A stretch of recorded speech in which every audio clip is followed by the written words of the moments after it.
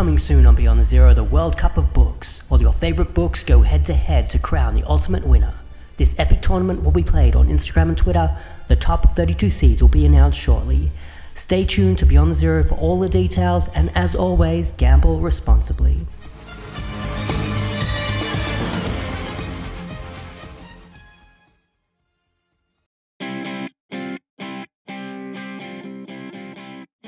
Welcome to Season 1, Episode 18 of Beyond the Zero. I'm your host Ben. Joining me today is Emmett Stinson.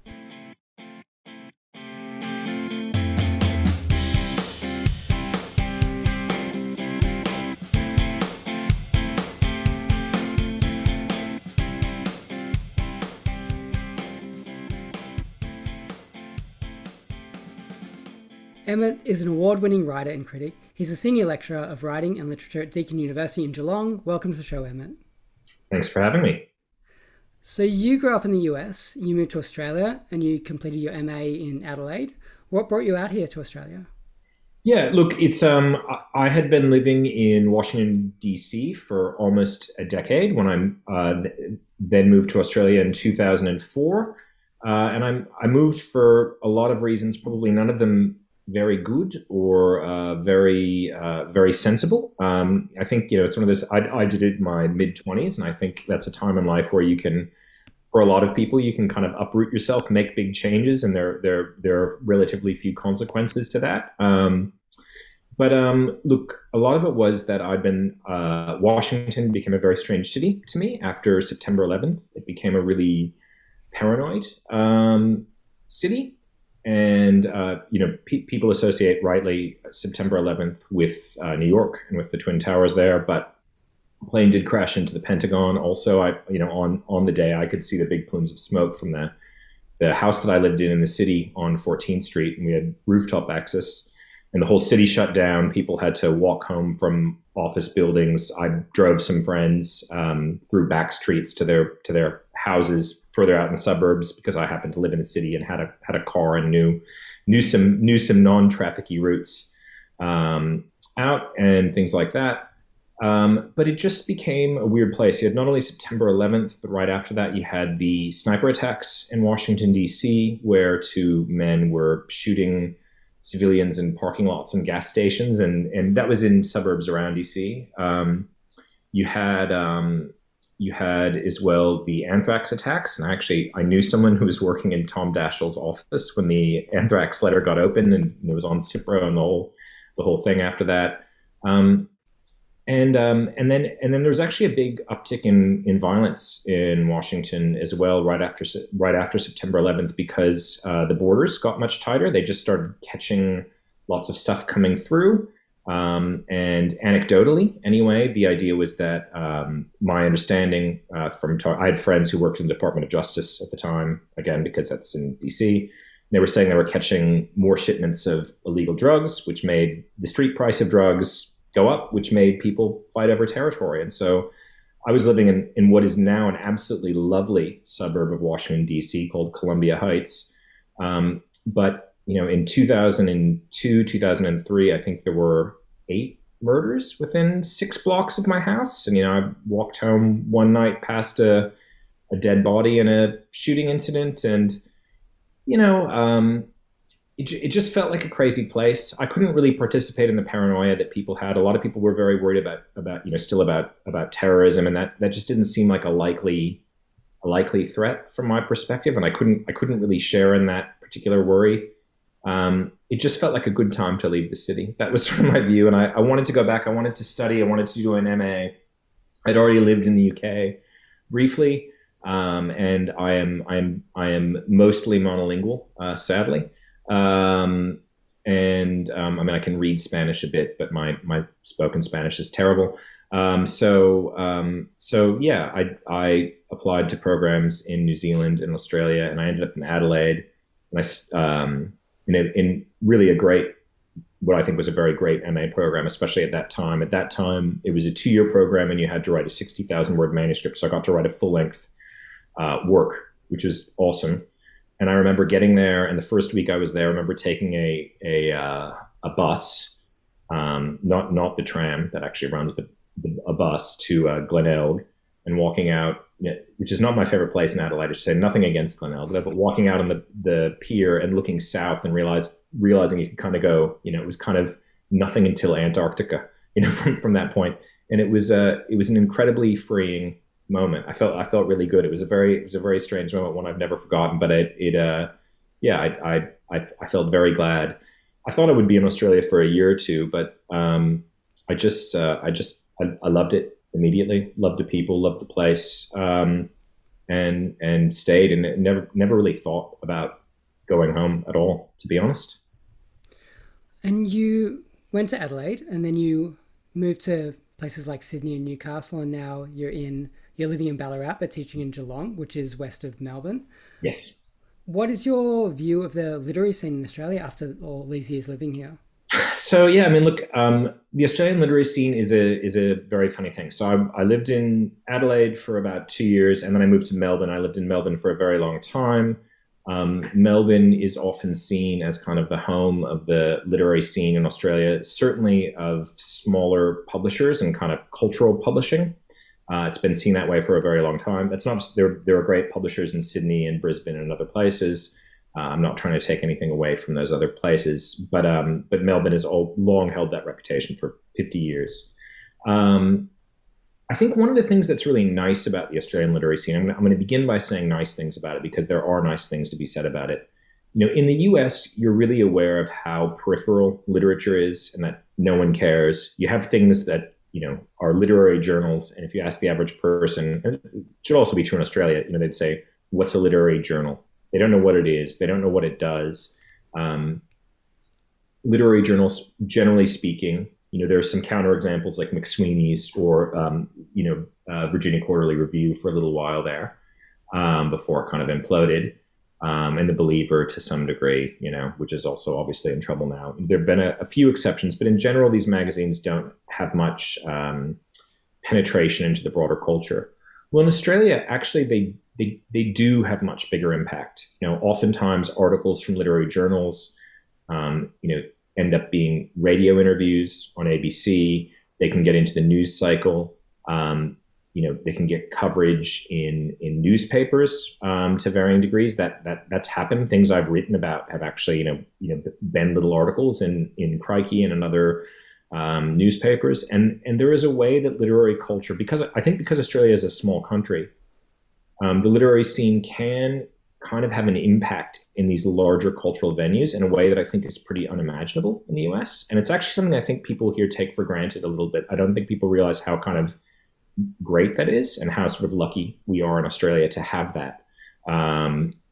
Even though literature often does feel peripheral, that it can enter these conversations. That's, to me, that's the positive. And there are tons of people in Australia who love books and who care about books. The flip side is it's very small. Australian literary culture can be very insular, which I think is a generous assessment. And the reality is we are a physically very large country. We're almost the size of the continental, United States, but we've got 1/15 the population. And distribution is just purely from a material and economic perspective, a real problem in Australia. It's really expensive to get paper. It's really expensive to ship books when you just have a much lower population density and long distances to travel.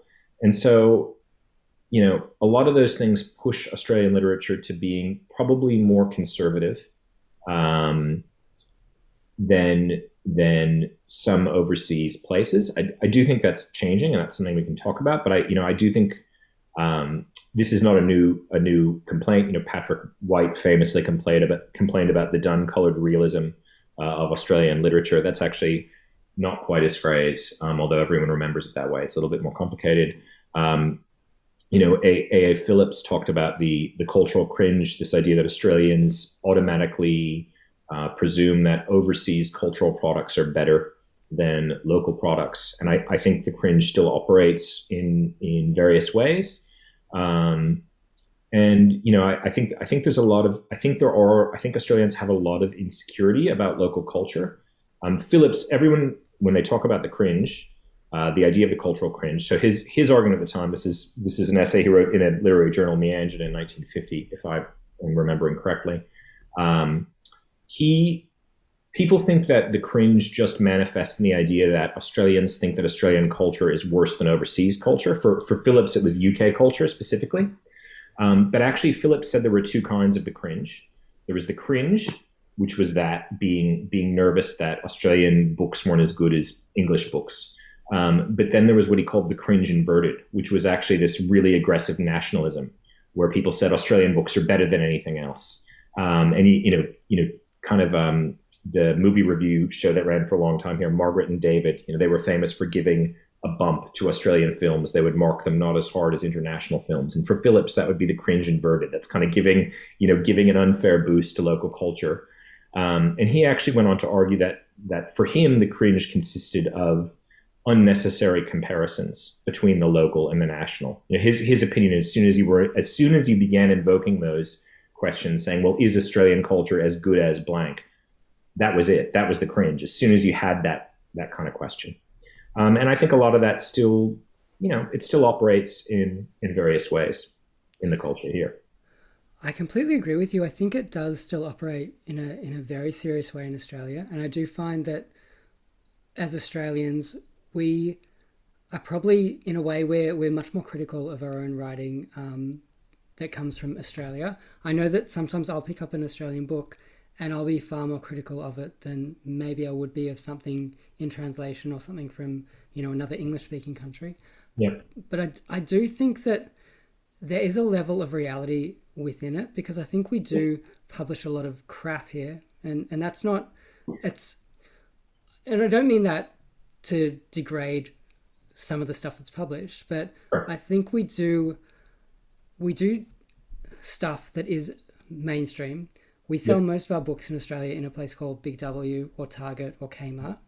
And I think we're selling to the majority, and the people who do read books are reading things that are, in my opinion, often pretty cringeworthy. And I think we do kind of do that a bit. And I think in Australia, we've had a long history of it. And you go back to the 50s, like you were saying, and most of the arty people in Australia wanted to get the fuck out of here and went to London and went to other places like that to get culture. So I think we do still hang on to that a lot in Australia. I think so. There's a long history to this. I mean, Henry Lawson complained about, people who would go over to London for a year and become hot and come back and, be important in Australia just because they'd been in London. He looked down on this. And that was before Phillips. Sam Twyford Moore wrote a really good piece for the LA Review of Books about a decade ago on kind of the cultural cringe. And he argued that the center was America, the US, I should say. I don't, United States. I don't like saying America because America is much bigger than the United States. But, that was sort of his argument. I think it's true. And that there is this kind of pressure for Australians still to go overseas and kind of prove their mettle and come back, that's still a real story. The publishing one is a really complicated one. I probably know way too much about the Australian publishing industry. It's probably not very useful information. But a thing that's real. One of my mentors, academic mentors, Mark Davis, published a great essay in Heat magazine, which is published by Aberendick and Giramondo, and is coming back, which is very exciting. It's been away for a long time, but he wrote a great piece called "The Death of the Literary Paradigm in Australian Publishing," and he basically argued that there was this period in Australia which stretches from kind of from the 1960s, the 1970s, the 1980s. That's kind of what he's talking about, that 30-year period. Basically, when the boomers and their older kids were going through school. Where literature was really important. It was boosted by these various institutions, and publishers felt a social obligation to publish literary works that often weren't very profitable, it has to be said, but they would keep publishing them anyway. And they would use this thing called the portfolio model to cross-subsidize unsuccessful literary titles that were deemed worthy by selling more commercial works. But Mark basically argues that in the 1990s, this starts to change. Publishers want every book to be a potentially profitable book and a lot of attention starts going to trying to land mega bestsellers, like Harry Potter and Twilight and things, because they're so valuable, so valuable for publishers. There's so much money in them, and as a result, books fall through the cracks. And I think that's really the case now with books that I think are culturally important, culturally significant, are rhetorically complex, have dense ideas. I think it is really hard for people to sell those books at the moment if they don't have a clear path to marketing. And I know you had Michael Winkler on this program already in a very interesting interview in his book Grimish, which was self-published this year, which is an excellent book. And I totally get why publishers, didn't know what to do with that book. It's a confusing book. It doesn't fit into the categories. I don't blame them for not publishing it. But to me, it's a fantastic book. And I think, one of the best Australian books to come out this year. And it's kind of amazing that no one, picked it up. And I think we are in a moment where books are falling through the cracks, even among the smaller publishers who are very good and publish very good books. It's that even they are limited in terms of what they can do.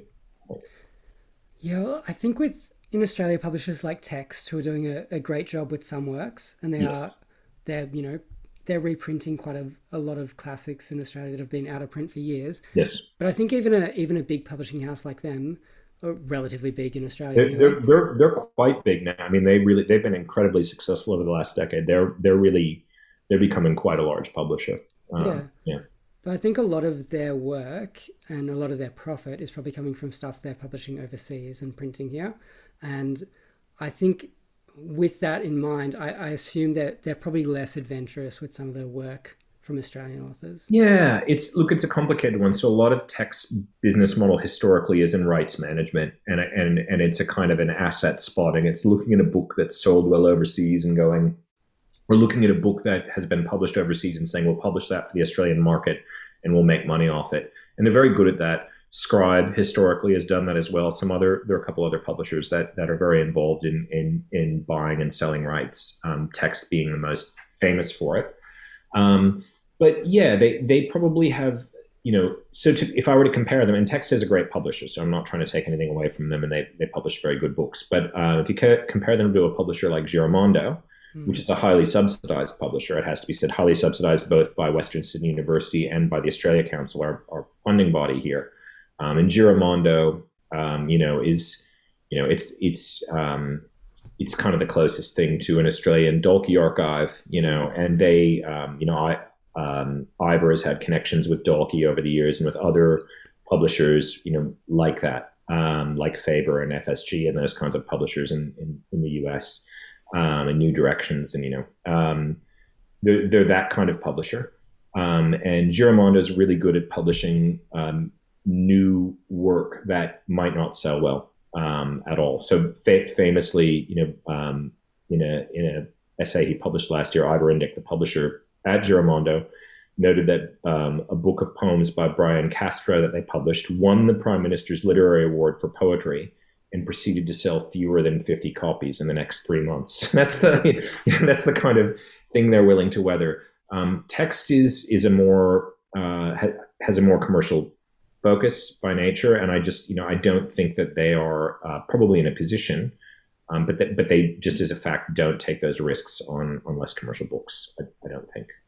Yeah, we've had a fair share of really great writers in Australia. We've had people like Patrick White and Randolph Stowe and Helen Garner, Christina Said, and Gerard Murnane, who I'm sure we'll talk about quite a bit. Do you think there's a collective grid that links Australian writing? It's a fantastic question, and I should say, like, I have only been reading Australian writing now for about 17 years. So I am not. In some ways, I have probably not read some of the obvious classics of Australian literature. I research contemporary Australian literature, but so, I have read My Brother Jack, and I have gone back and tried to read some of the, some of the other things. I don't know. I mean, I think I think that's a hard claim to make. One thing I would say that I think is interesting and unique-ish about Australian writing of the 20th century is that I think a lot of Australian writing of the 20th century was not modernist in its form. And this is not my argument, I should add. Other people have made this point, but that it often used realism or naturalism as a means to explore the same kinds of content and problems that modernism did. And I think that that's something that's interesting about Australia is this kind of its weird kind of belated reaction to modernism. Arguably modernism. We have Stead, who's fairly early in Australia, and you have some poets. The most famous being Angry Penguins and the Ern Malley scandal, which was itself a criticism of modernism. Although I love the Ern Malley poems, I think they're great poems. But really modernism in Australia, you get Patrick White then, in the 40s and the 50s, and then really in the late 1960s is when kind of modernism hits, actually at the point that postmodernism is happening elsewhere. So you get this weird thing where kind of modernism and postmodernism almost are happening at the same time in Australia in this very strange way. And you get this cultural explosion in the 60s and the 70s. That's so I think there's something weirdly belated about Australian literary culture that I think is kind of interesting, and maybe that's a unifying thread, but I'm not certain beyond that there really is anything that links it together. I should say, being a colony, being a settler country, the process of colonization, and I think that is another thing that links it together in both good and bad ways. That would be the other thing I would add. Yeah, we have kind of a strange history with writing, because I feel like there was a period where everything was very naturalistic and everything was almost landscape painting, like your real pastoral pieces. And I think now it's shifted to kind of a gritty realism. Yep. And I feel like in a way we miss kind of that postmodernism. Look, for sure, I will say I do think there's a lot more experimental writing coming out in the last 10 years in particular. You could point to people like Ryan O'Neill and writers like Jen Craig and Wayne Macaulay, and some younger writers. By younger I mean writers under 50, of course, sadly, because that's young as for writers. But I think there's a new crop of writers who are doing more experimental things. But I think a lot of it is in a kind of is maybe a little bit more postmodern in that it's kind of quirky, kind of jokey, kind of it's not dense, it's not modernist, it's not estranging, it's not trying to give you some weird aesthetic experience, it's not trying to be difficult, it's trying to be sort of pleasurable and engaging and funny and unexpected, maybe, which is perfectly good as well. And there are books from the last 10 years like Anthony Macris's Great Western Highway, which is a very, very difficult and complex text. John Scott's N, and Louis Armand's The Combinations, which we might talk about at some point as well. And as well as those writers like Jen Craig and Macaulay and Murnane, and Martin Edmund, who's a New Zealand author but has lived in Australia for a long time, is a very complex writer in those ways as well. So we have a few, but you kind of have to dig for them, I think. I read John Scott's N quite a few years ago now. And I guess it makes claims to be Australia's Gravity's Rainbow or something similar to that. And it is very different. Yes. And I'm not sure if it's something that would really tick any boxes for overseas readers. I think it's very Australian. Yeah, look, it's all I would say about it is it's a book that I read very quickly, and I think I need to read it again. I don't know if I've come to any definite positions on it at all, except that I think I need to read it again to come to some positions on it. But it is a very interesting book. I think it would be hard for overseas readers to engage with it because it is so Australian in its content and orientation, for sure. Are there some Australian authors or books you believe deserve a lot more recognition here or overseas? Yeah, look, for sure. I mean, Jen Craig is getting some now, which is fantastic to see. I've been a huge fan of her novel Panthers in the Museum of Fire for some time, and I'll talk about that later to some degree as well. But she's been picked up by Zerogram in the U.S., a fantastic publisher, and it's good to see. She was on Michael Silverblatt's program in the U.S., which is fantastic. Dustin Illingsworth had a great Substack interview with her, and it's good to see her get some recognition. I just was actually sent a copy of her by her. I've never met her, but she very kindly sent me a copy through a friend who got in contact with her of her first book called After the Accident, which is out of print, and it's just fantastic. It is just such a good book, and different again. Panthers in the Museum of Fire is a kind of a Bernhardian novel, but very different from Bernhard as well.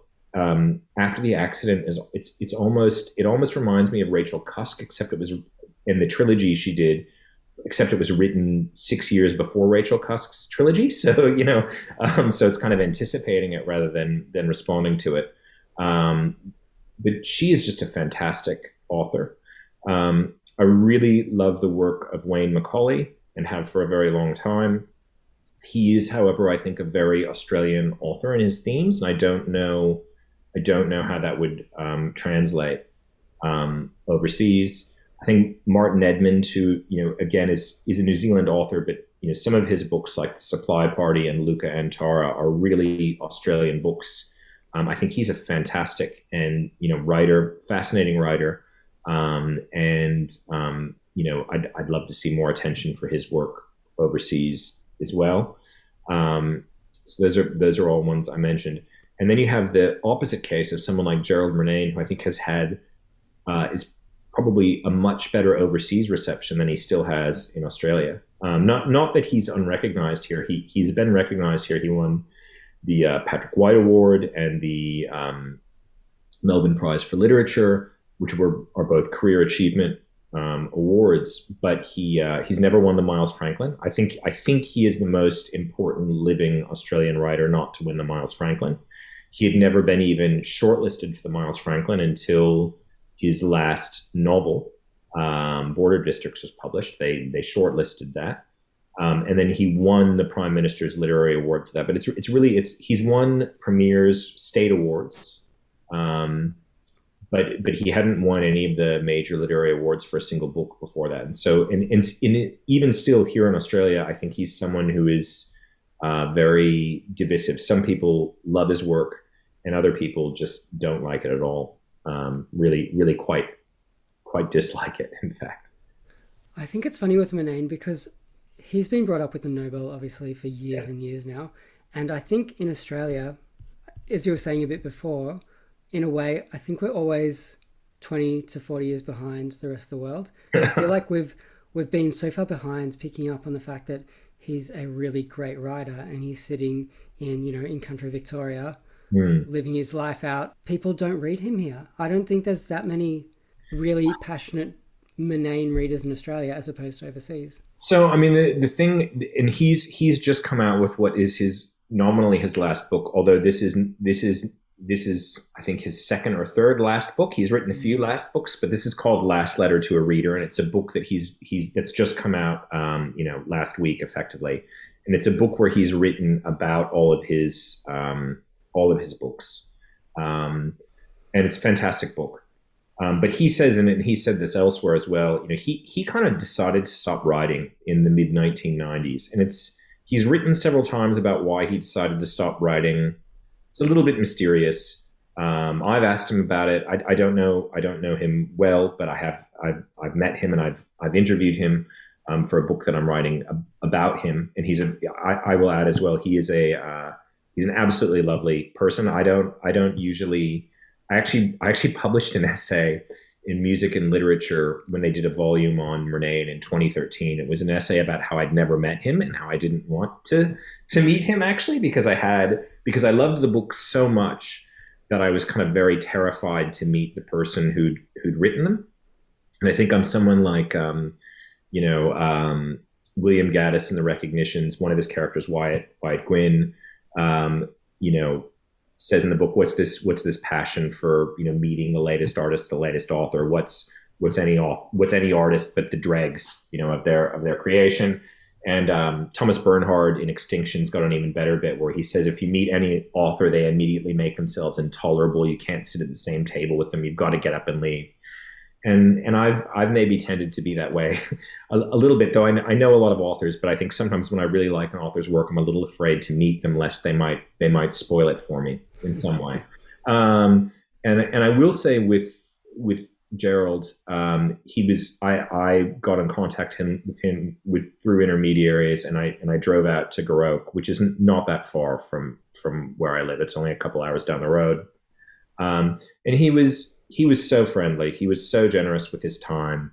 I'm in no way suggesting he's a pushover of a person. He's not. He's got very strong views on things. That's clear.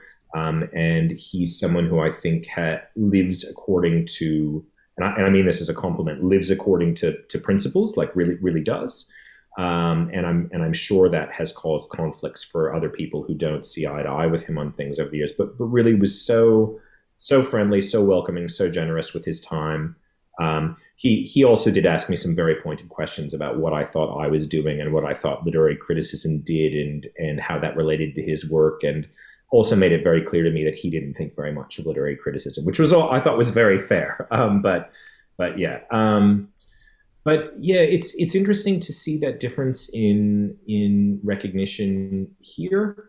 And yeah, it's hard to say why. Look, I think, and I'm sure other countries have similar versions of that with Murnane.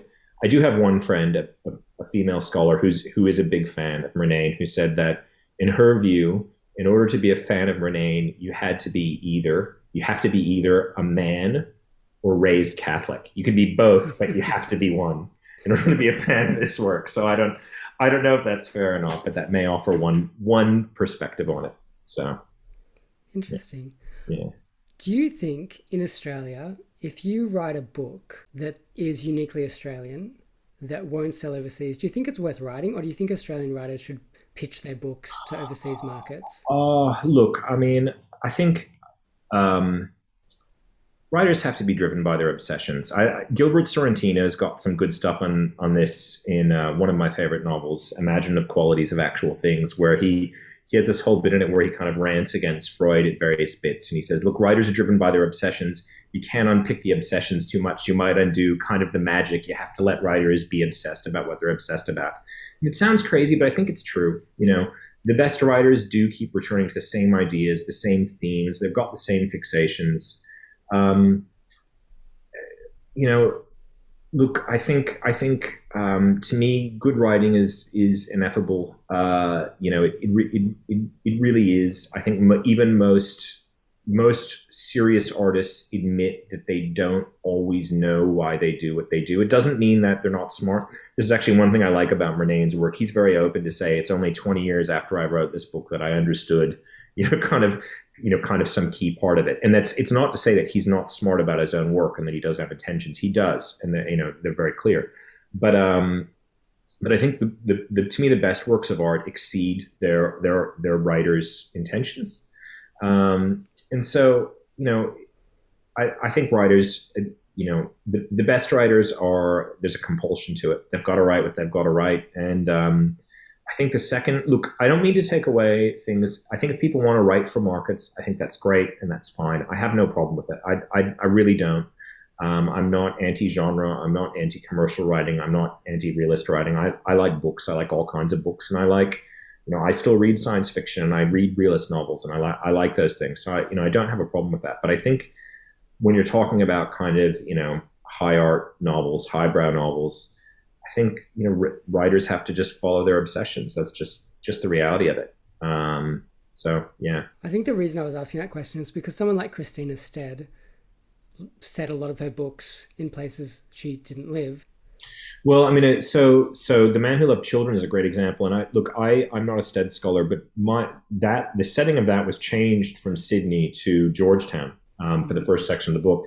It's actually set. I went to university in DC and lived in Georgetown, and the setting of the imaginary house is just a couple blocks from where I used to live when I was a university student. Um, and it doesn't make any sense in DC. Like it just the setting doesn't make sense. And my understanding is that she was actually encouraged to switch it by her publishers. It makes a lot more sense if the book is set in Sydney. So to me, look, I don't know. I don't know to what degree it was, to what degree that was an art. And she was also an expatriate, lived outside of, Australia for 40 years. So I don't know to what degree that was determined by other factors for her. I just have no idea.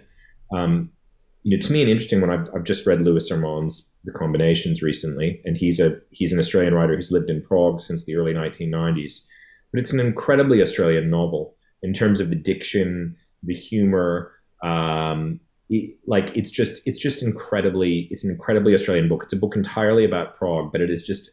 And it couldn't be nominated for the Miles Franklin Award, which it wasn't, but it couldn't have been anyway, because that prize says it. I forget the exact phrase, but it has to focus on Australian themes. I'm sure someone listening will remember the exact phrase and think I'm an idiot for not remembering it, but I can't.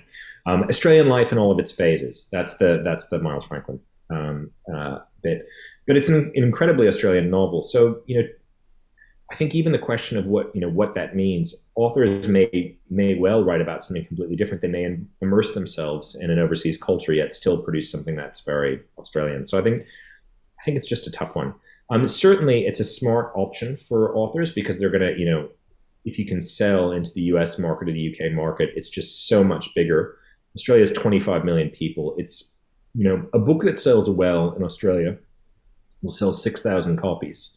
So Australian books sell for $30, and the author keeps $3 for every book that sells. So if you sell 6,000 copies, you've made $18,000 before tax in Australia. That's not gonna pay the rent, So that's a problem. That's where we remind people that the tax rate here on that money would be 40% as well. So, yeah.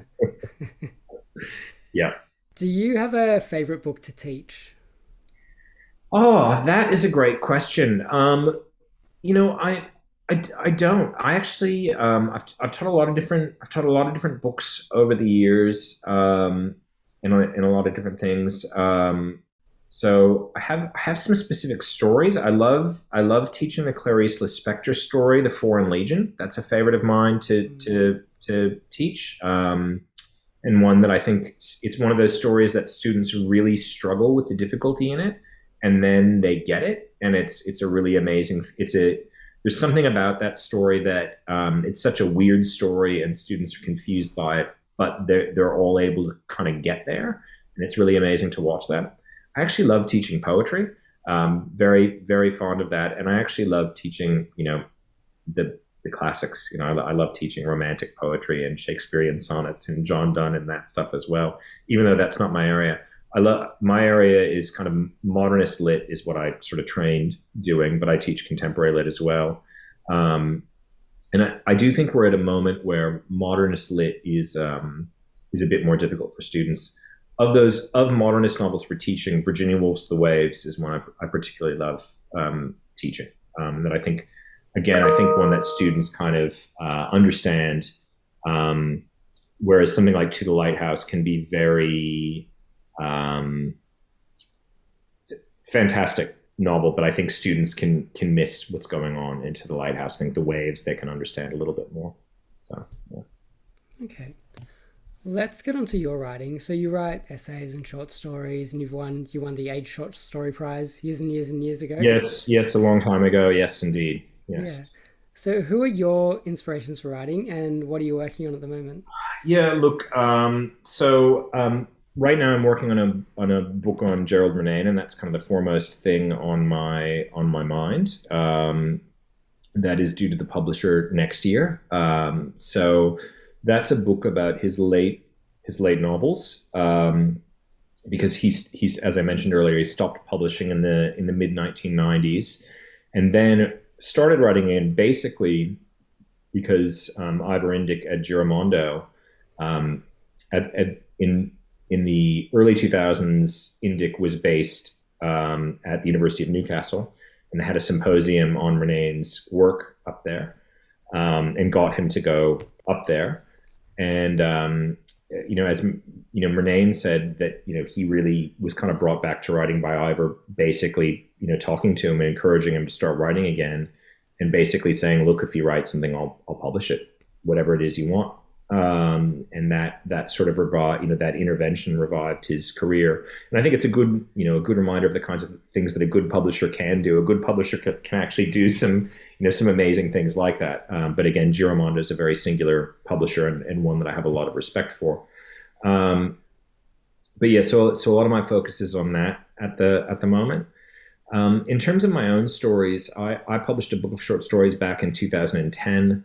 I'd finished the manuscript of that in 2006, 2005, in fact, and it kind of kicked around for about 5 years before it got published. It's very hard to publish collections of short stories in Australia. There are about between kind of 15 and 20 published a year at the moment, which is much better than it's been historically. They're mostly done by small publishers. But yeah, it was a particularly bad market at that point in time. And so, yes, the book got picked up by Affirm Press in 2010. And that was a book of short stories about Washington, D.C. around the time of September 11th. And the only thing I can say about that book is that was a book that I wrote when I was a much younger person. And I don't have a lot of personal attachment to that book. It's not like I don't disown it. I'm not saying it's a bad book. I just think that I just have very little attachment to the person who kind of wrote those stories or was interested in those things. So for me, I've had a bit of a break from writing fiction myself, for publication at least. The kinds of things I'm interested in now are very different questions. And so at that point in time, I was reading a lot of modernist writers, but also a lot of realist writers as well. And the book is primarily realist, the short story book. And now I think I'm interested in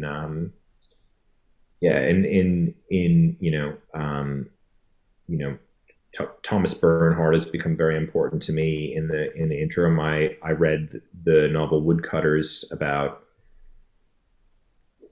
12 years ago, and it was the first Bernhard I'd read, and I knew immediately that this was going to become one of my favorite authors. And so I read all of his books in chronological order after that. And that was a really, kind of a very profound experience for me. And I love his sentences. I love quite formal writing, and I love writing that folds in sort of even kind of awful bureaucratic writing. I'm quite interested in writing that sort of uses, because we live in a world that's just dominated by this really bad institutional writing, whether it's companies, whether it's emails from HR and whatever company you work for, or whether it's an email from the government or whatever. Just we live in this world where this kind of very bureaucratic, very official, confusing language is just part of our everyday experience.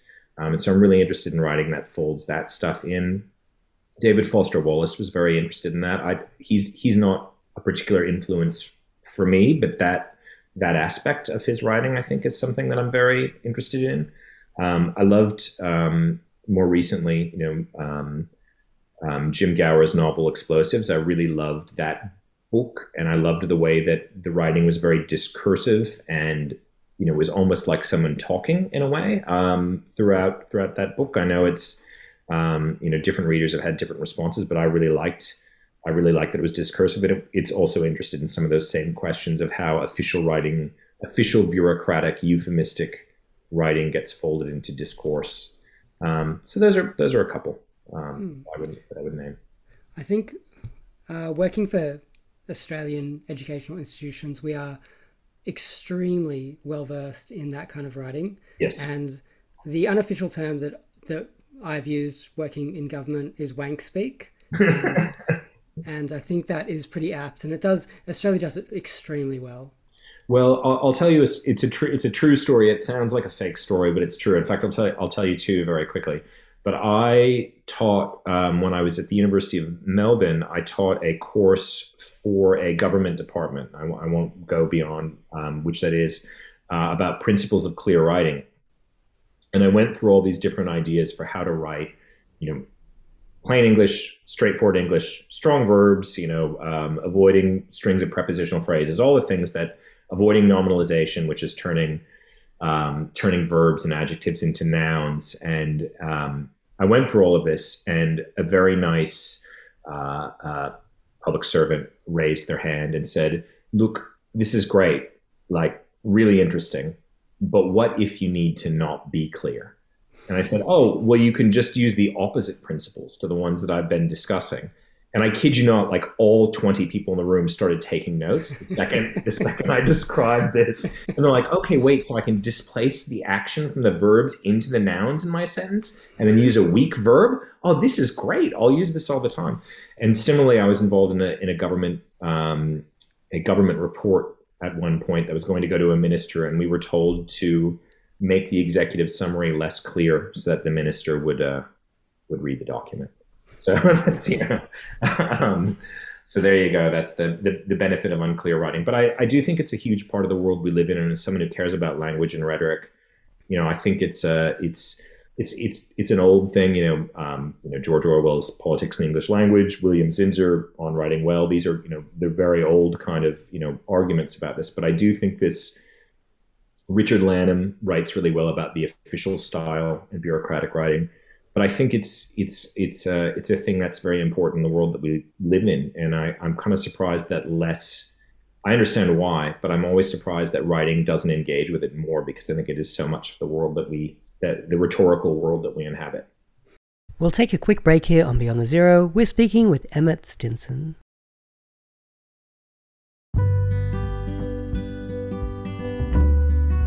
Happy cows make the best tasting beef. We make our cows extra tasty by feeding them the highest quality pure Californian weed.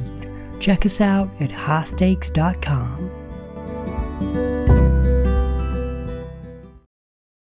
We're back on Beyond the Zero. We're speaking with Emmett Stinson. Was there a gateway book for you, a book that opened up the world of literature? Yeah, look, this is a fascinating question. I love that you ask this question on the podcast. And of course, the problem is that there are a ton, but I'll narrow it down. I grew up reading science fiction. I was a nerd as a kid, and in middle school loved science fiction. I loved Ray Bradbury short stories and Kurt Vonnegut and things like that. But I remember reading Walter Miller's Canticle for Leibowitz, and that being a novel that really opened up kind of a different idea of what writing could do. Famously, in that book, the protagonist just dies 120 pages into the book, and that really threw me at the time. And it's also a book that takes place over thousands of years. It's really got that kind of maximalist epic scope. I'm afraid to reread the book now because I probably think it was terrible, but it really mattered to me at the time. And then in high schools, I was reading. I think the book that I would name that really changed things for me was Ralph Ellison's Invisible Man. I ended up doing, when I was in high school, a kind of a big independent research project on that book. And again, just kind of the sweep of the book. It's not a realist work. It's very over the top. It's very extreme. The narrative reflects the inner states of the characters. It just made me realize that novels could kind of do different things. And I honestly think, from growing up reading science fiction, I felt like I almost had to learn to read the realist novel. And in a way, experimental fiction made more sense to me intuitively, because I was like, oh, these are books that are about ideas and where characters are maybe less important. And I'm used to that. I read science fiction books. I'm very used to that. That's versus the kind of the realist narrative was almost something I had to acclimatize to in a way.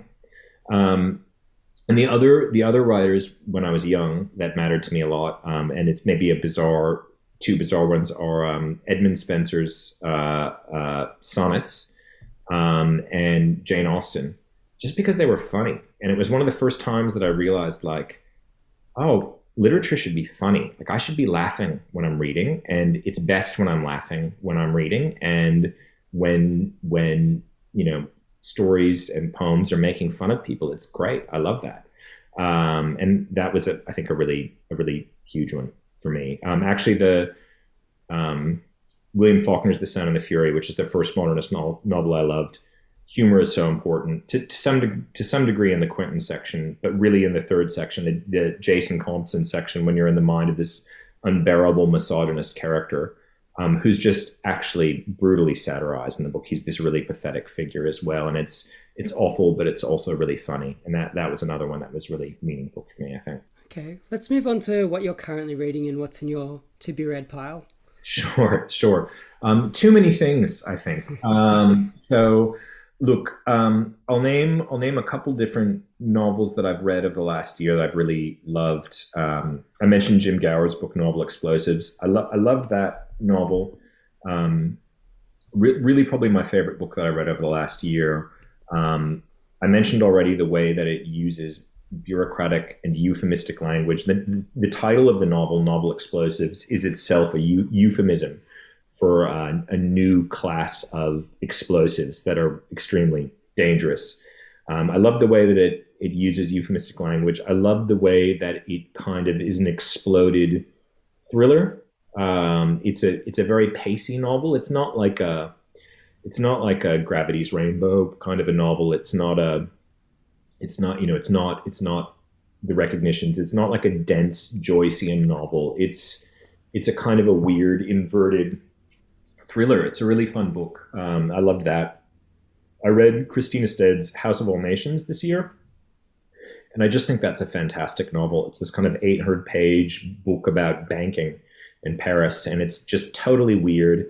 It has, a chapter, several chapters, it goes for about 50 pages about this elaborate scheme to game the international wheat trade. Like it's so nerdy and so detailed, and I just love it. For that reason.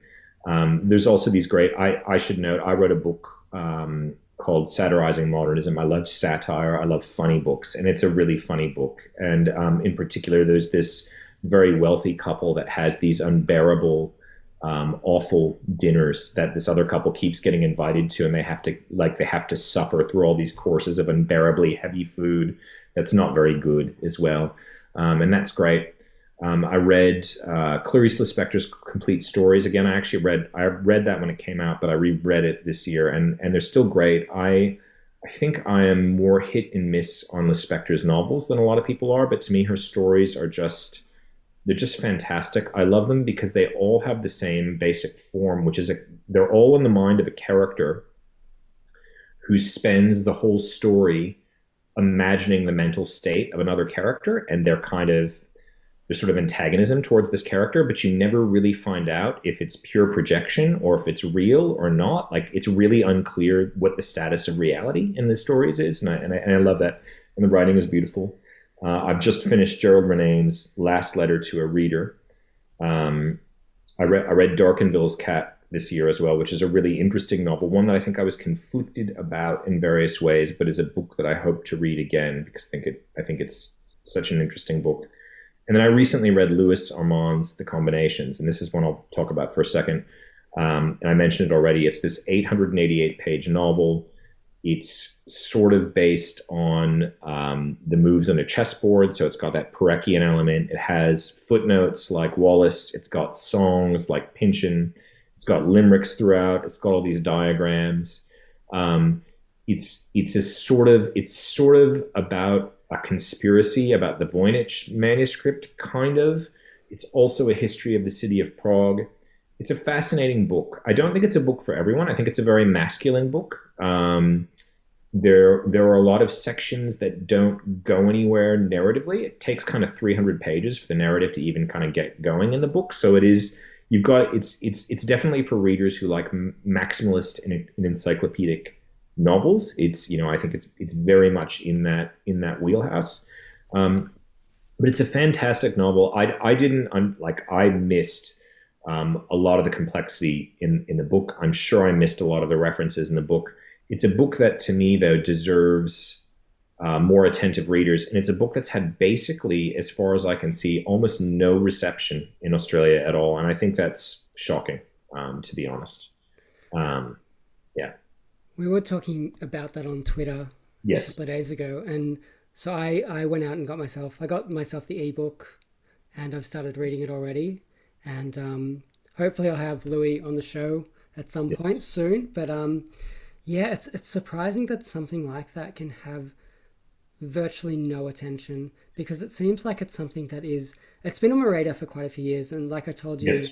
I thought he was a French writer. I thought he was somebody Yeah. who was I had no idea he was Australian until, much more recently. And I'm astounded by the fact that people can put together these avant-garde modernist or postmodernist books like that and seems to get zero attention for them. Look, I think my understanding is that he's better known as a poet in Australia, and I think he's got a much more established reputation amongst poets. And part of this may be to the way that the fiction and poetry scenes in Australia don't really connect as much as one might hope they would. But I think he definitely has quite well known fans and poetic fans in Australia. I believe he's done work with John Trentner, and I think Pam Brown is a fan of his poetry, and others. So I think he's regarded in that sense, and I think many of those people have read his novels. But it is shocking to me that there's been basically no conversation about that. And look, it's not unusual. Ben Etherington, was the writer behind Critic Watch in the Sydney Review of Books, had a great essay about how Anthony Macris's Capital Volume 2, The Great Western Highway, basically just had almost no coverage in Australia. And it's this, look, I mean, to me, the thing with The Combinations is it is one of the most ambitious Australian novels of the last decade.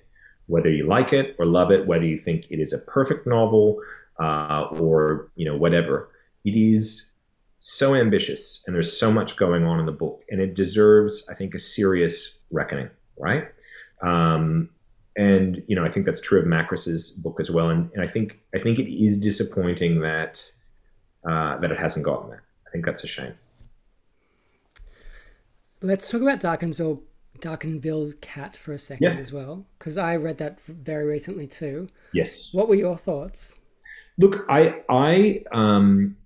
it's a book that I read. I read it very quickly. It is a book that is very complex and needs more attention than I gave it. I love the satires of the South. As I mentioned, I love satire.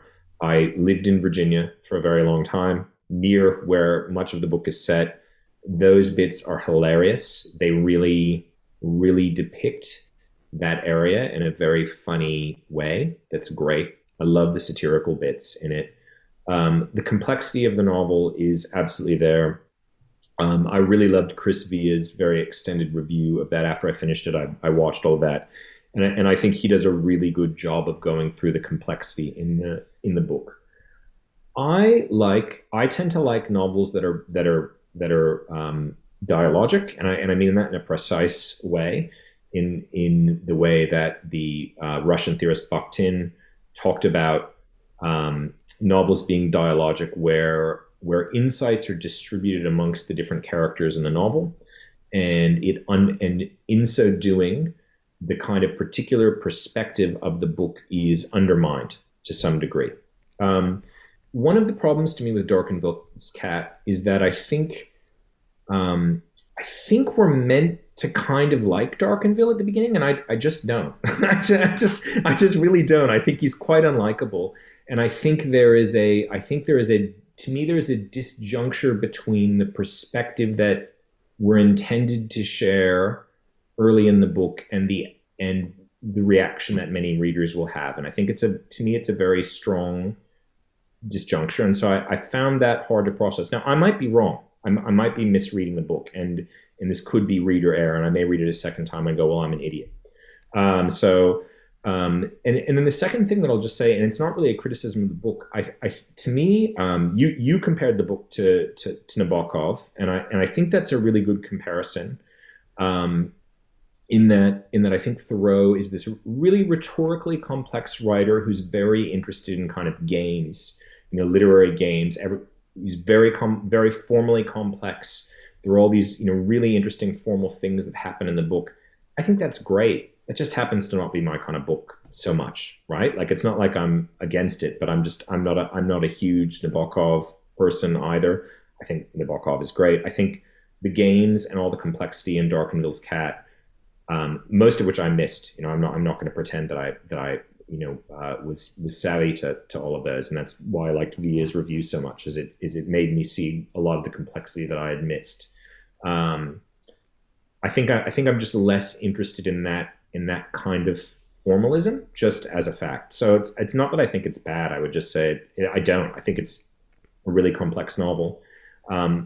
I think it is a novel that is very out of step with the times in various ways as well, and I think that's it'll be an interesting thing as it gets more readers, which it seems to be getting more readers, now how that's processed as well. So yeah, I think in a way, I'm not sure if it is something that people read now as readily as they would have in the past. I feel like maybe when he wrote it, it would have felt a lot more up to date. Yep. I do feel like it has dated poorly, and I think it's something that I think with Nabokov, I think his books have aged a little bit better than this particular book. I think that because of his sheer brilliance and because of his subtlety and the complexity of his writing, I think this is a little bit less subtle. I think that the way he treats, especially the main female protagonist in the book, is, I guess in our modern day terms, is quite abusive, and I think that it would put off quite a few readers in our day and age. I think that's right. I think there's some things. I think again, to me, it's a really complicated thing because it's hard to say with a book like I didn't find their relationship very compelling in the novel, and I'm not sure if I'm meant to. And I mean that seriously. I just don't know. This could be reader error on my part. Maybe given that the whole thing, disappears, in a kind of a puff of smoke, which is not to ruin the book. Maybe that's the point, and I just missed it. I don't know. But So, to use the obvious comparison of a book like Lolita, look, we're not meant to like Humbert Humbert, right? It's very clear from the beginning that he's a figure that is not meant to be trusted and is ironized. And whether or not you like Lolita or, think it's problematic or whatever, I don't really care. But it's very clear that Nabokov is not asking us to like Humbert Humbert. We meet him as a murderer at the beginning of the book. We know that he is a difficult person. And I think the status of Darkonville is less clear in Darkonville's Cat. I'm still not sure what I'm meant to think of that character. I think I was meant to like him at the beginning and then maybe not meant to like him later, but I don't think I liked him at the beginning. So it's one of those things, but I also accept that I'm misreading the book. I'm very interested to read more of Thoreau. What I like about his writing the best, what appeals to me, I'm not saying it's what's best about it, is him as a satirist. I think he's an excellent satirist. I think that when he brings that brutal, dehumanizing, critical vision to things, he's so funny on the page. He's so brutal to the characters, and I love brutal satire. And that's just amazing. I loved that, and so I really loved the first 300 pages of the book because of that. And then I think in the second half of the book, where you do get the ridiculously over the top misogynist Dr. Crucifer, that's really funny because it's obviously bad. Like, we're obviously, he is a Humbert like figure. We're not meant to like him. That's very clear. It's unclear if he's even real as well in the book. But that excess is really funny and really good. And so I liked that stuff. That's stuff that's very much in my wheelhouse. But I think I have questions about the other bit. But again, I really want to emphasize, I may have misread the book. I may have simply failed to understand it. It's a complex enough novel that I am not willing to discount reader error here as the issue. And I haven't read Stephen Moore's book about Thoreau, and I look forward to reading that at some point, hopefully in the next year, and to getting more perspective on it. I've really enjoyed Greg Gerke's writing on Thoreau. as well. Although he writes about an adultery in his See What I See rather than Darkingale's Cat, and that's I've got an adultery sitting up on my shelf. It's a book that I hope to read over the next year. So. Well, speaking of things to read, have you got many things in your to be read pile? Yeah, I've got all the things. Look, during lockdown over the last year and a half, there was a lot of opportunity, of course, to order books. Money that I might have been spending on petrol to go to work could be spent on books. It's also been a uniquely unpleasant time for the university sector in Australia. We've lost 40,000 jobs in it. And that's something I work in, and it was something that I thought about a lot because a lot of people who are academics wrap up a big sense of their identity in their work. I don't think that's a good thing, and it was something that I thought about as other people I knew were losing jobs in the university sector, and I became an academic because I love books. I don't love books because I'm an academic. And I think over the last year and a half, as things have been bad in the university sector, I've really thrown myself back into reading. And it's been great to interact with people on Twitter and on other forums just to talk about books because I love books. And I think reading and talking with books about people in those forums was for me a way of kind of going, well, whatever happens, with the university sector here, whatever happens with me, this thing that I love it'll always be a thing I love and always a thing that I care about. So it's been an exciting thing. What it's resulted in practice, though, is that I've amassed an enormous number of encyclopedic novels that I hope to read at some point. So I've got, sitting across from me here, I'm about to butcher a bunch of names. I've got Miklos Senkouthi's Prey by Contramundum Press, which I'm very keen to read. I've read the opening section and it's fantastic and bizarre. I've got Marichal Adam Buenos, which I have not read, and I've heard that's fantastic. I've heard it's amazing, yeah. I've heard it's great. I really want to read it. I've got the original hardback of Gregor von Razori's The Death of My Brother Abel, which has since been republished as Cain and Abel. I know you had a chat about that the other week with George Salas on your program, so I won't go into that too much. I've got William Least Heatmoon's Prairie Earth, which is a book I'm very interested in. That's about a specific kind of spot of land in the U.S. It's sort of nonfiction. I've got Jergovich's Kin, which has just come out through Archipelago Books. These are all like 700 to 1,000 page novels. I've got, let's see, what else do I have here? I've got Tom Christensen's Havoc, which is a Scandinavian encyclopedic novel. Julian Rios's Larva, which I'm very keen to read, and Albert Cohen's Belle de Seigneur. So that'll keep me busy. Oh, and I did recently start William Vollmann's The Dying Grass, so another 1,300 page novel there. So, whether or not I finish any of those anytime soon, I don't know. But I've always loved encyclopedic novels. I've written about a lot of them. I've read a lot of them, and I just thought, it's been kind of a good opportunity to get some more and try and tackle some of them. But they take a while to read. So they do. They definitely do. It's very exciting. That's a great list of things to read. I'm going to have to buy a few of those. We'll take a quick break here on Beyond the Zero. We're speaking with Emmett Stinson.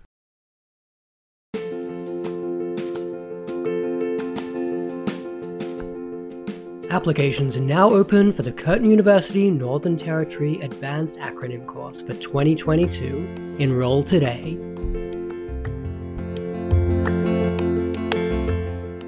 We're back on Beyond the Zero. It's time to hear Emmett's Top 10.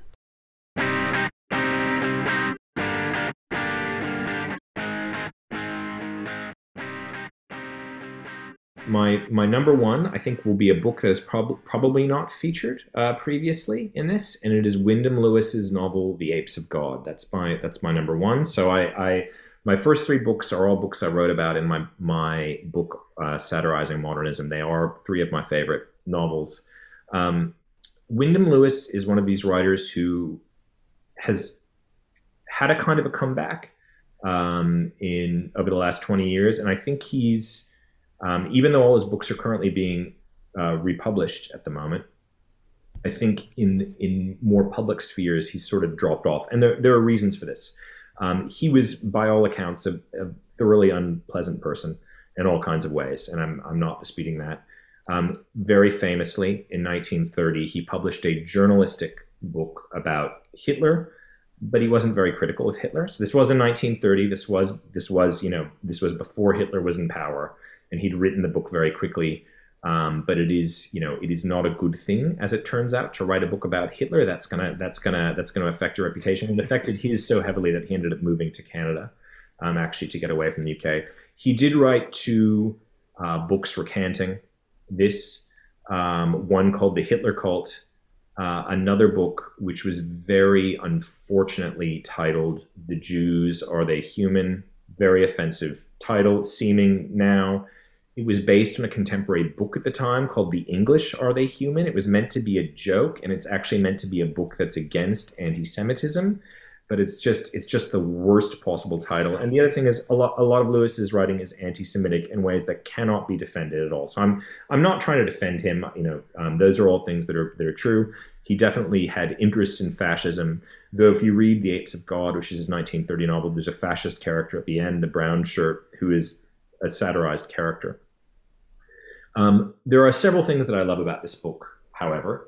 It is thoroughly unpleasant to contemporary sensibility. I don't mind reading historical novels that are unpleasant to contemporary sensibilities, because I don't think we can hold writers from different times to account on present ethics. I don't think that makes sense. I hope that people in the future don't do that to us, because I think times change and contexts change. That doesn't mean we can't have strong feelings about ethical positions now. I'm not saying that, or that we can't be critical of people in the past. I like The Apes of God because I think it is a dialogic novel. This is Fredric Jameson's argument about Lewis, that he's a writer who is kind of awful in various ways, but he unleashes these forces that are kind of more powerful than Lewis's awfulness. And the premise of The Apes of God is, there's this kind of naif, this would-be poet running around London named Dan, who's taken under the wing of a guy named Horace Zagreus, who is always, it's apparently pronounced Zagrus, who is always picking up young male geniuses in London and taking around geniuses in quotation marks. And Zagrus is working at the direction of someone else named Pierpoint. And Pierpoint writes this letter saying that it's basically a satire of Bloomsbury and surrounding people. He says that all of these people are in fact not artists, they're actually apes. And he sends Dan on a journey around London to catalog all the apes of the contemporary art world in London in the 1930s. So it's this really brutal novel. Wyndham Lewis used this thing he called the external method, where he tries not to describe people's interior psychological states. He describes them externally. The prose is bizarre. The book is so strange. The first 100 pages are slow. It takes about 100 pages to kick in, but then it's really funny. It's really brutal. It's just a bizarre work. Many people have called the book unreadable over the years. It is certainly a challenging read for all the reasons I mentioned, but I think it is. I think what the book does at the end is it really raises questions about how we value art in societies in some really interesting and profound ways that are not simply progressive or conservative. Though Lewis had some of those views, he was also very radical in other ways. My second is William Gaddis's The Recognitions, which is a book that I think is had quite a renaissance over the last kind of 10 to 15 years. Certainly has been reprinted yet again by New York Review of Books. Dalkey had it, and New York Review of Books has just republished it. So yeah, it's been republished twice. It was with Penguin before that. I love William Gaddis. I love this novel. It's famously a novel about an art forger. It just had a terrible review in the London Review of Books. And I mean terrible in the sense of the review is just, it's very bad. It's a very bad review. It's not a very sensible engagement with Gaddis, and the claims it makes about Gaddis's work aren't very compelling. I think a lot of people misunderstand The Recognition. So it's a book it came out in 1955. It had some high profile fans. Malcolm Lowry liked it. David Markson became a fan very early before he was famous. But the reviews were bad. And Gaddis didn't publish another book for 21 years. In 1963, Jack Green writes the book Fire the Bastards, which is about how bad reviews of the book were, how kind of incompetent the reviews of the book were. It's a satire, and satires don't have satisfying narrative plots. They don't move like realist novels. The Recognitions doesn't move like a realist novel. It doesn't have a realist plot. There isn't really character development in the way that we expect. It's about an art forger who Wyatt Gwynn. He has an art show in Paris. A critic comes to him ahead of time, asks him to pay money for a favorable review. Wyatt refuses, gets a bad review, and because of this bad experience, he decides to start faking Flemish masterpieces. But actually, it's not. It's actually a novel about originality. This would be my argument about it. Like, so yes, forgery is a key theme that cycles throughout the whole book. But it really is a book about originality. It's particularly a book that's, I think, about, for me, in my reading of it, about the problem of writing a modernist novel after modernism. Modernism, Ezra Pound famously said, "Make it new," which is itself actually a very old quotation that he was taking from other people. But the Recognitions is asking, what do you do when you're trying to write how do you make new a modernist novel that's already been exhausted, already been written? How do you do that after Joyce, after these writers have already done it? And again, the thing that I love about the book is that it's got this wonderful undecidability in it. So you have a character like Max who seems awful in the novel, but if you actually read the novel carefully, all the things that Max is accused of are potentially untrue. All of them are potentially untrue. And Otto, who is a respectable character that we're meant to like, at one point, Max accuses him of plagiarism and of being a plagiarist. And actually, he is. Like, he claims to not know how it happened, but his work very clearly is plagiarism of a French writer. And he is deeply unoriginal and plagiarizes Wyatt and other people. So it's to me, it's this kind of really dialogic book. My third book is Gilbert Sorrentino's Imaginative Qualities of Actual Things, another hilariously brutal satire, this one of the Greenwich Village scene in the 50s and 60s. It's a roman à clef, so it's based on real people who are readily identifiable. Allegedly, Joel Oppenheimer, who is the inspiration for the character Leo Kaufman in the novel, would not even utter Sorrentino's name after the book was published. That's how angry he was. So I guess Gilbert Sorrentino was the original bad art friend, except that he was so brutal in the way he did it that he burned all the bridges. Everyone knew what was happening. But the thing that I love about the book is, like, so all these characters are readily identifiable, but he keeps insisting throughout the book that they're not based on real people. And then in his subsequent books, he keeps using these same names for these characters, but in completely different ways, as if to sever them from the original reference points.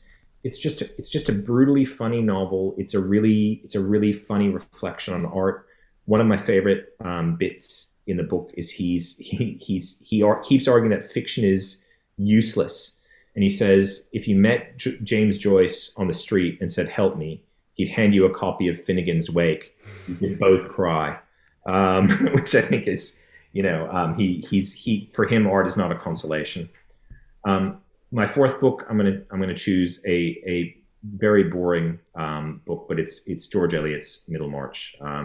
Marian Evans, she's just was one of the greatest writers of the 19th century. Middlemarch is a kind of a maximalist novel in some ways. It again has that satirical element. I love the portrait of Casaubon, the scholar, and his pretentious book, The Key to All Mythologies, in it, and it's just beautifully written.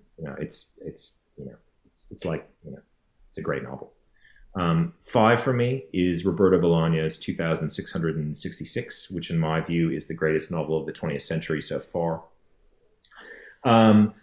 There's so many things that I love about it, but what I like about it best is this: Bolaño's books are always full of these crazy poetic dreamers.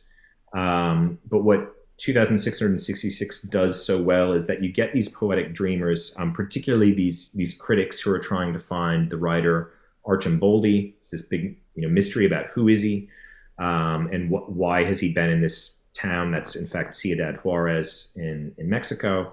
And it starts out with this literary mystery and these kind of, crazy idealists.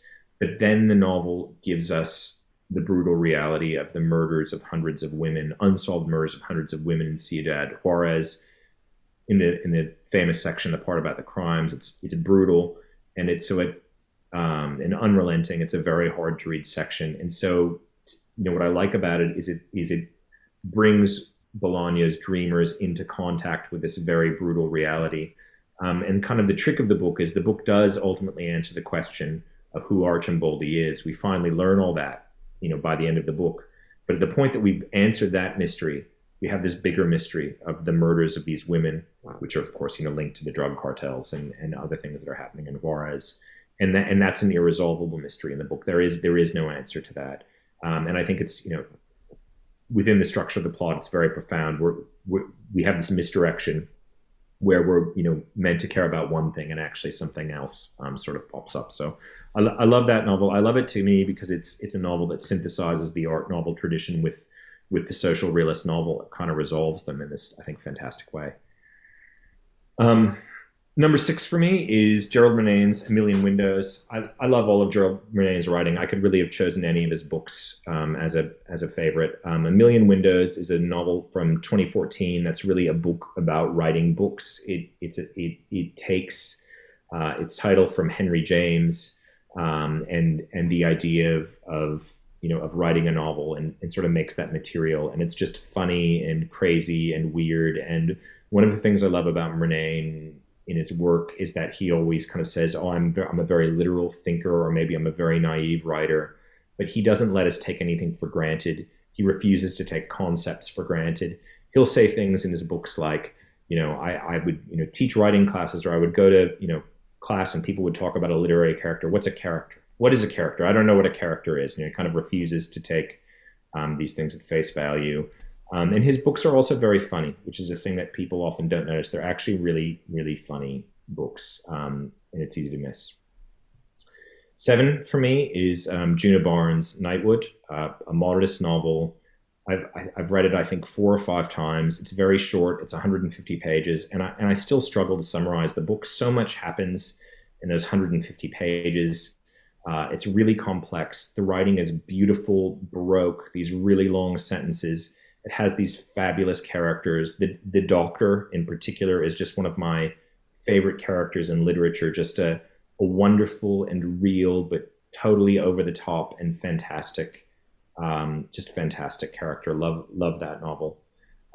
8 is Jen Craig's Panthers in the Museum of Fire, which I mentioned earlier and has become a favorite. That's a book. The name refers to a sign on the freeway in Sydney, referring to a club, Panthers in a Museum, the Museum of Fire.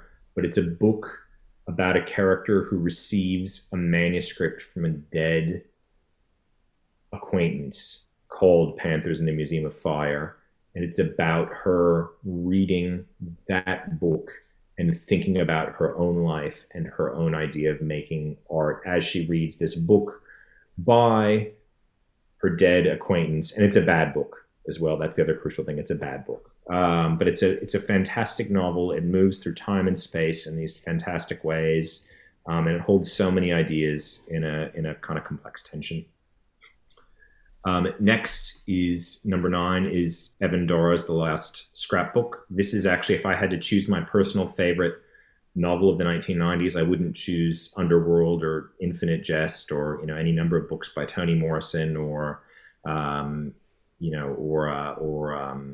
Mason and Dixon. I would choose Evan Dora's The Last Scrapbook. I think it's just a phenomenal novel. The thing that it does formally that's so cool is that it's made of all these, it's a montage of all these different scenes. It's one of these books that teaches you how to read it. But the scenes actually switch mid-sentence. So you're reading a sentence, and then midway through the sentence, you start to realize you're in a completely different character, completely different situation. And I just think it's a fantastic trick.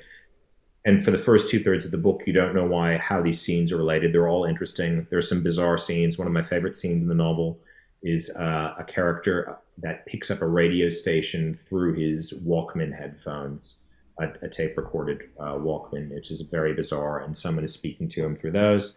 But in the final third of the novel, you start to see how all these stories are linked and what brings them together. And there's a quite beautiful bit at the end where all these different voices start speaking in unison. And it's a really fantastic imagining of community in a formal way.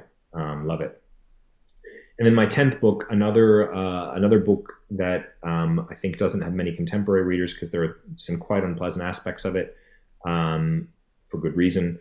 But I love André Gide's The Counterfeiters. Gide is a novelist that was a major writer in the first half of the 20th century. He was important as any of the famous European writers we think about now in terms of his influence. But he's dropped out of consciousness for good reasons in some ways, because of questions about him as a person. But The Counterfeiters is a great novel, in my view. One of the things that I like about it the best is it has a character in it who has a manifesto for his idea of the novel, which is called the pure novel. And it's kind of the precursor of Seinfeld's show about nothing. The pure novel is going to have nothing in it. He says that the pure novel will have no outward events, accidents, or traumatisms.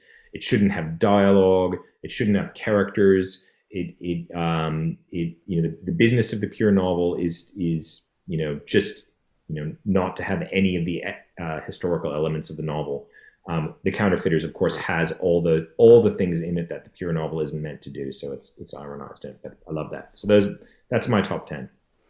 It's a really interesting list. Lots of things I've never had in a list like this before. Before we wrap it up, do you want to tell us where we can get in touch with you and read your reviews and things like that? Sure.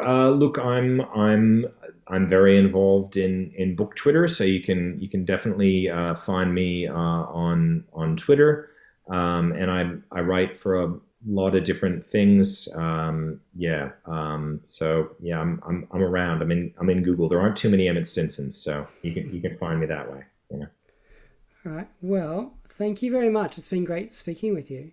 Thanks for your time. Really appreciate it, and it's a pleasure to come on because I'm actually quite a fan of the podcast as well. The interviews are great, and I've been listening to them for a bit now. So I'm impressed by how much you've managed to do in such a comparatively short period of time. It's pretty amazing. Well, thanks a lot. Pleasure to speak with you.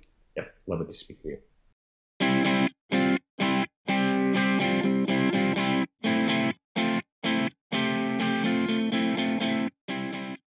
Thanks once again to Emmett Stinson. Check out the show notes for all the details. You can find us on Twitter and Instagram at BeyondZeroPod, and you can email us at beyondthezeropod@gmail.com. We'll be back next week.